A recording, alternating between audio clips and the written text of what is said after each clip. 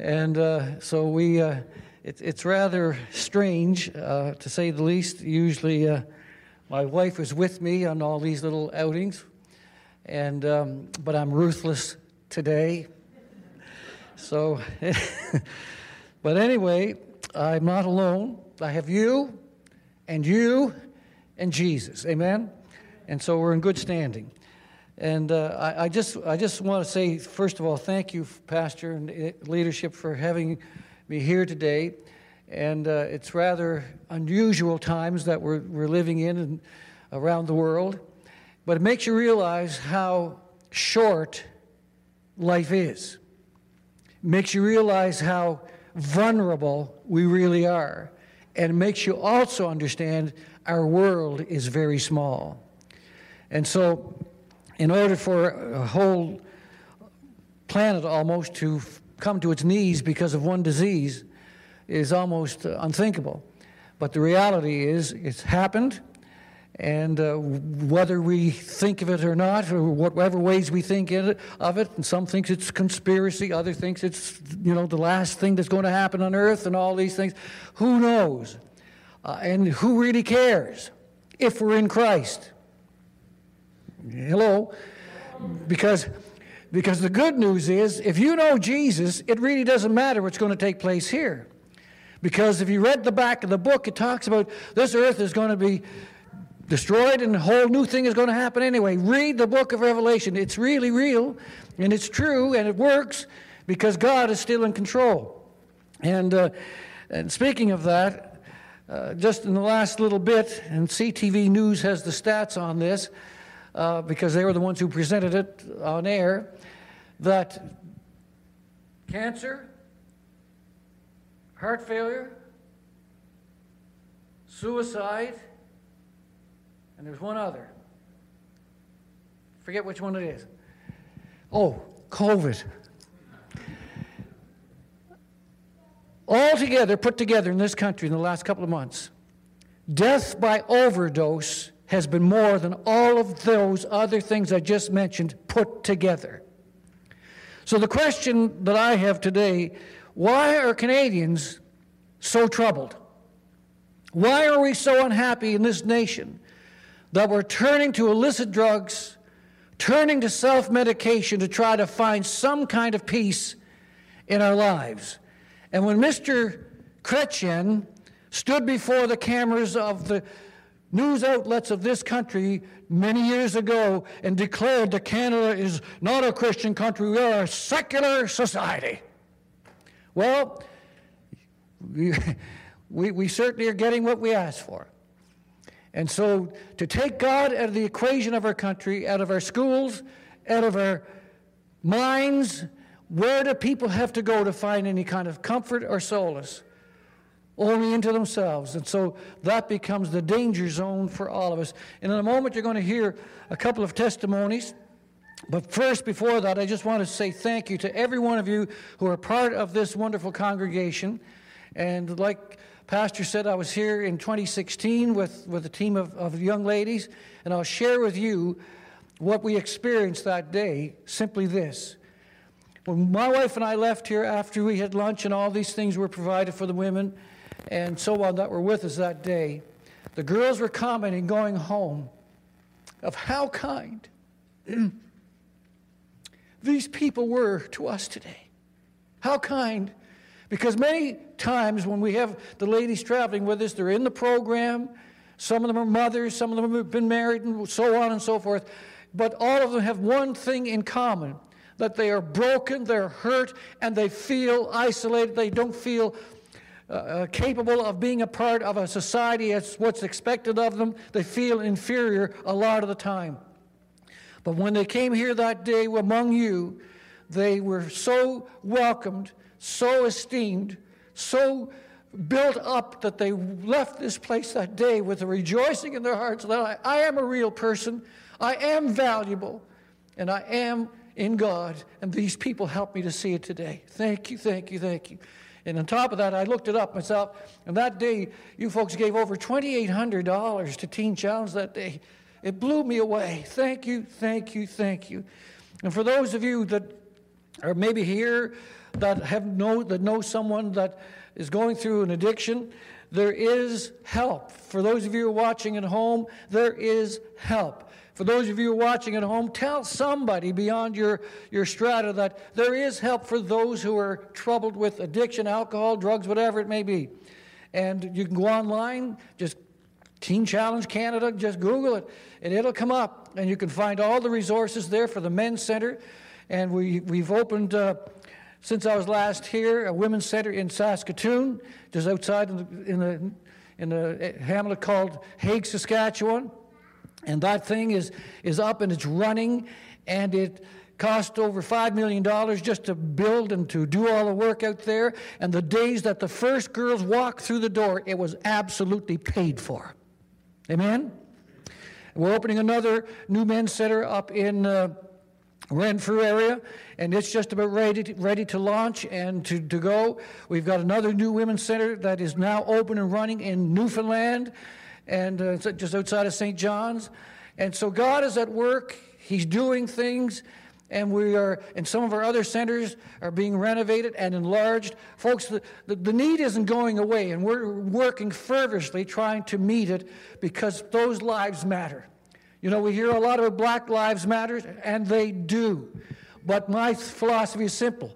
All lives matter because Jesus Christ gave his life for all, not for some, not for a few, not for whatever. He gave it for all of us. He wants us to love one another, and that's the greatest news that we could ever have. So I have a couple of pictures with me today, and Natalie, she needs some sponsors today. She's not here, and you won't see her here today, but she is available for people that can come and help her. And it's $40 a month. That may seem like a lot of money, but in essence, folks, if you go to McDonald's today and you get two kids and a mom and dad, you're going to clean up on $40 real quick for a hamburger. And then Dad will go home and think, why did he eat that? Then I got indigestion going on. and then there's Sydney, and she's a sweetheart, and as they all are. And so she is sponsorable as well. And so that can be done. But online, I do have some brochures here today. If you'd like to sponsor before you leave here today, you can do that and fill it out in the proper instructions are all there. It's very easy to do.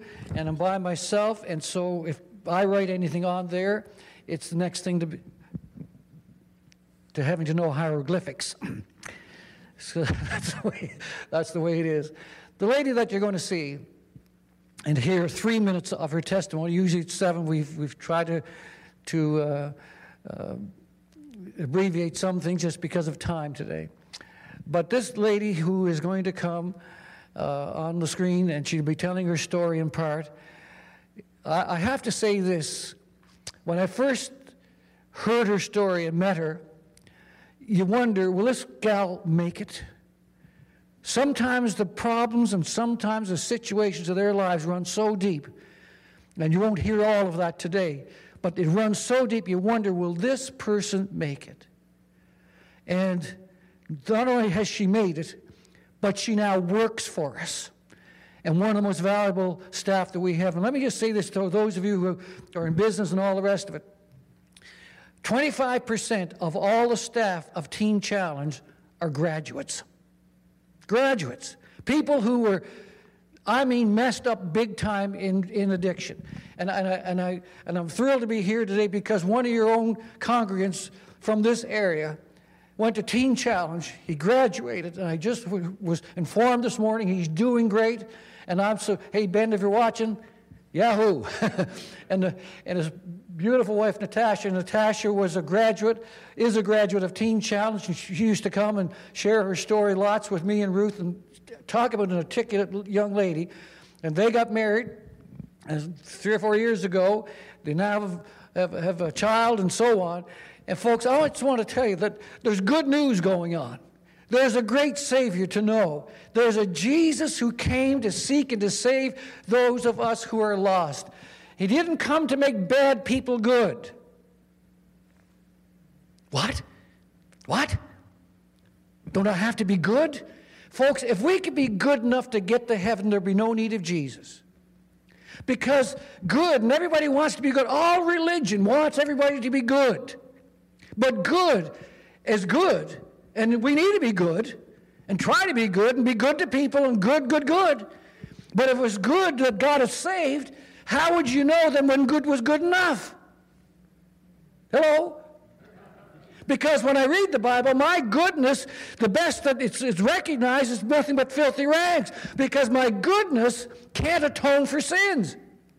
My goodness can't make you alive. So Jesus didn't come to make bad people good. He came to make dead people alive.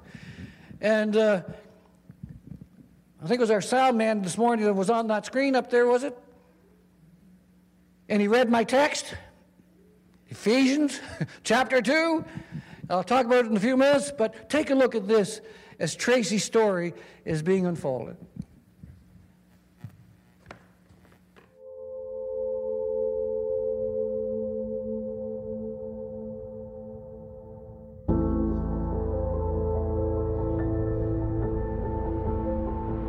Yes, I don't know where it came from or why it is that I had this self-image, but I didn't think I had any worth. I didn't think I had any value.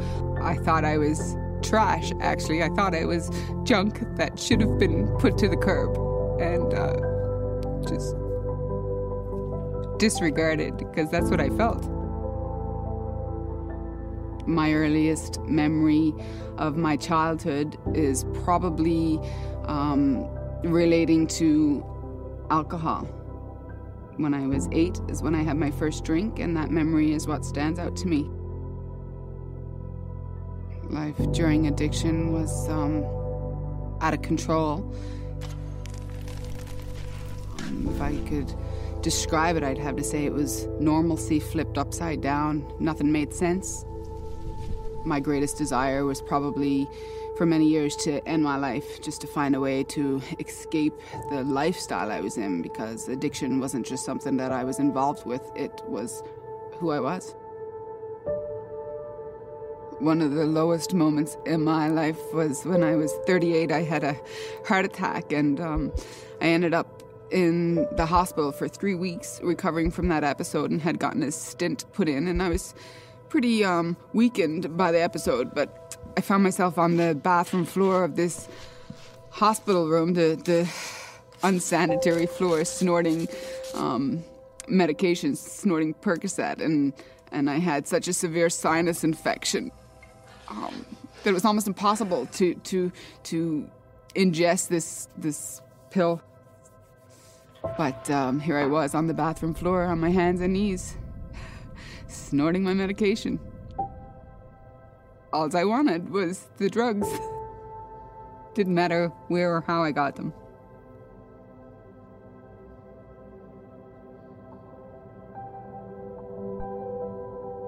When I came to Teen Challenge, I could barely walk the length of a driveway. And I remember pulling in that driveway. It was fall day, autumn day, and it was the first time probably in my life that I felt like I could breathe without the hindrance of the weight of the sin and the shame and the guilt that I was carrying for a lifetime. This poster hung on my bedroom wall as a child, and you'll see what it says. I know I'm somebody, 'cause God don't make no junk. But the thing was, I thought God was a liar, because that's what I thought I was. I thought I was junk. And when I read this, I thought, well, it's not true, because he did make junk. He made me. But because of Teen Challenge, I now have hope for my future. I now have freedom and victory over drug addiction, and now being able to read these words and believing them. I've learned, and I thank God for Teen Challenge, because through that program, I've learned that I am somebody. God created me, and God doesn't make any junk.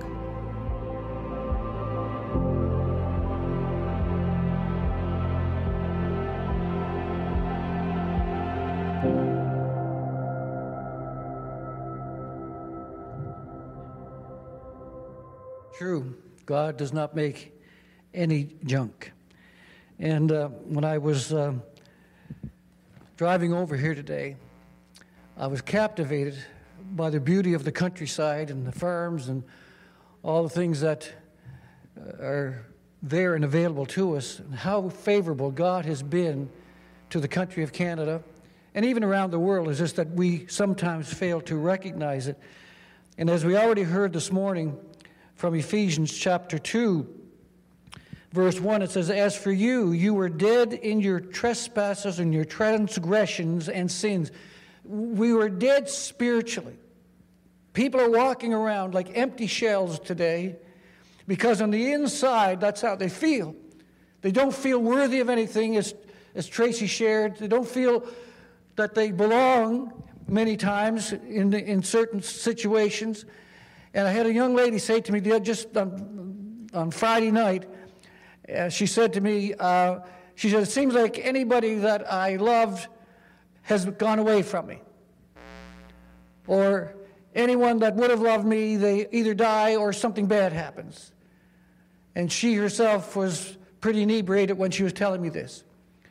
And you try to bring comfort to them and let them realize how loved they really are. But sometimes they equate love out of emotion, out of feeling. When we come to Jesus, we're coming to the person who gave his life for you and me. In 2 Corinthians chapter 5, in the very last verse, it says that he who knew no sin became sin for us in order that we might become the rightness or the righteousness of God. Because it has to be in Jesus for us to be changed, for us to be born again of the Spirit of God. And one of the things that Paul points out in this, he says, "Because of this great love for us, God, who was rich in mercy, made us alive with Christ." Excuse me. "Even when we were dead in transgressions." Dead in transgressions. Can I say it again? Dead in transgressions. We're all born sinners. That's how we come into this world. "It is by grace you have been saved. And God raised us up with Christ and seated us with him in the heavenly realms in Christ Jesus, in order that in the coming ages he might show the incomparable riches of his grace expressed in his kindness to us in Christ Jesus." Our Heavenly Father is not out to get us, to harm us. He's out to bring us into his presence, into his fullness, and he does it and did it through Christ Jesus, our Savior. Isn't that good news? You're loved, and you cannot escape God's love. And I'll tell you something right now. In Genesis chapter 1, verses 26, 24, in that area someplace, it talks about man being created. And God said, "Let us create man in our own image." Every single person who's ever come into this world, who's ever come into this world, ever will come into this world, and now is in this world. Every single one of us in this room and in your home or wherever you may be watching this from. You are the creation of God. You are not your own. And so we try to satisfy ourselves, and we're trying to fix ourselves, and we're trying to, all these things that we accumulate. It really doesn't satisfy the soul. It may make us happy for a while.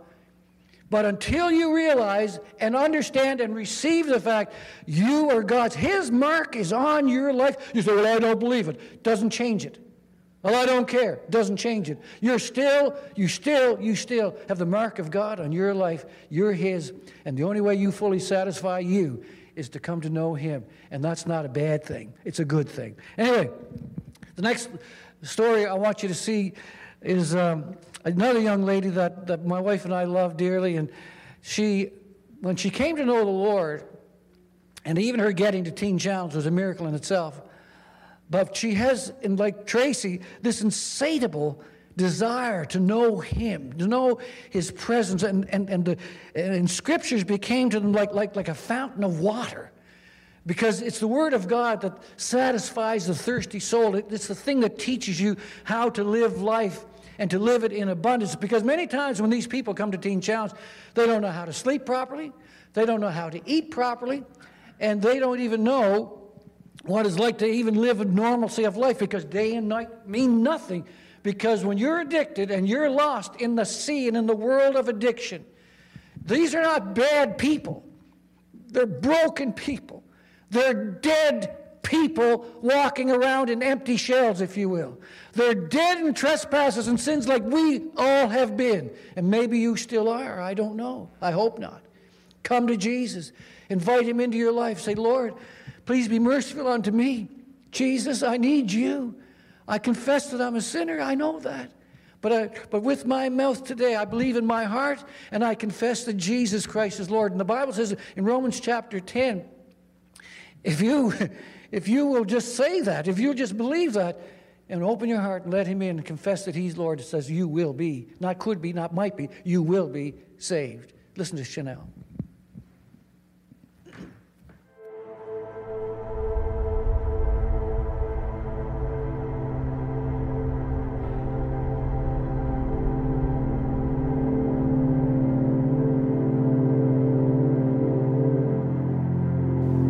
When I looked in the mirror, I hated what I saw.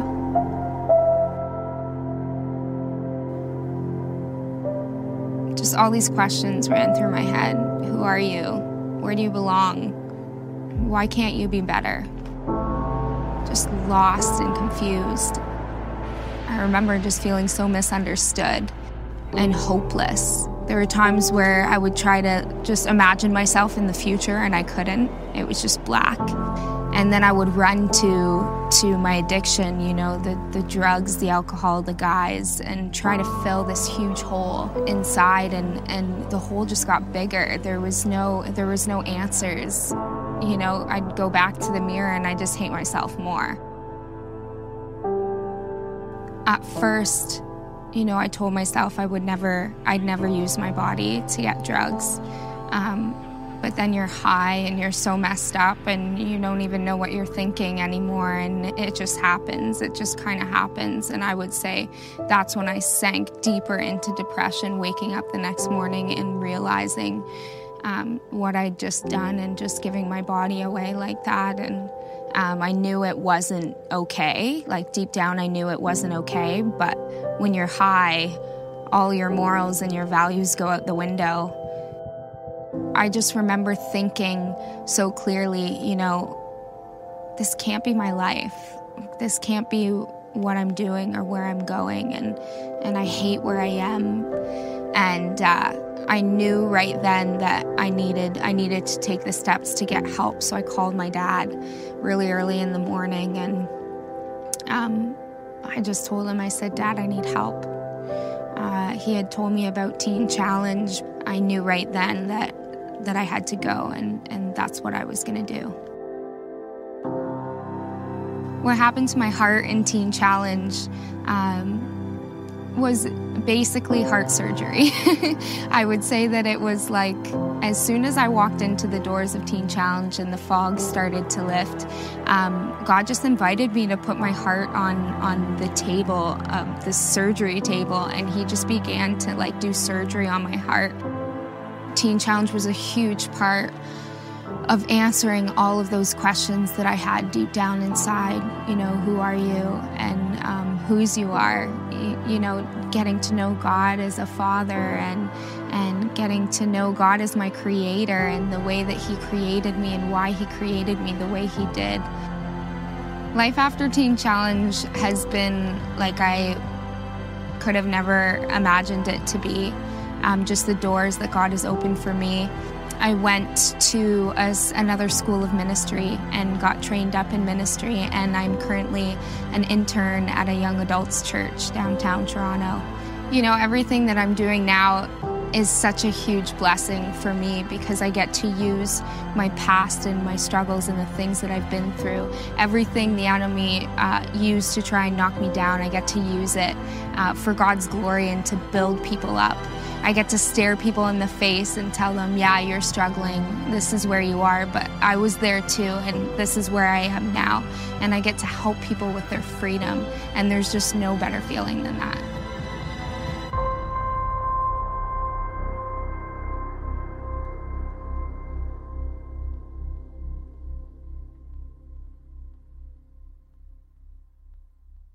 And people like you. These stories are happening every day at Teen Challenge. And even while this whole COVID thing has been on, we've had 3 graduations just at the Women's Center alone. and watching God, watching our Lord be the Father that He really is, that sometimes we fear Him. He doesn't want us to fear Him as being scared.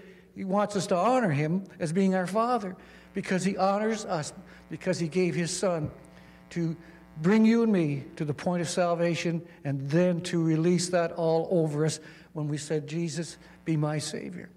Because of you, people's lives are being changed. And yes, it's $40 a month to sponsor a student, and or a one-time gift of any kind is certainly,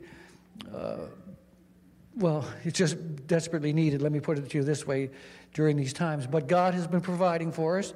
And these women and men that are graduating and things that are happening in their lives is absolutely amazing, because that's the Savior we serve. And I want you to know, by hearing these things today and knowing those two women are just thriving in God with many others around the country, God is at work. He's still doing what He does best, and that's to love people like you and me. Thank you for allowing me to be here today, Pastor.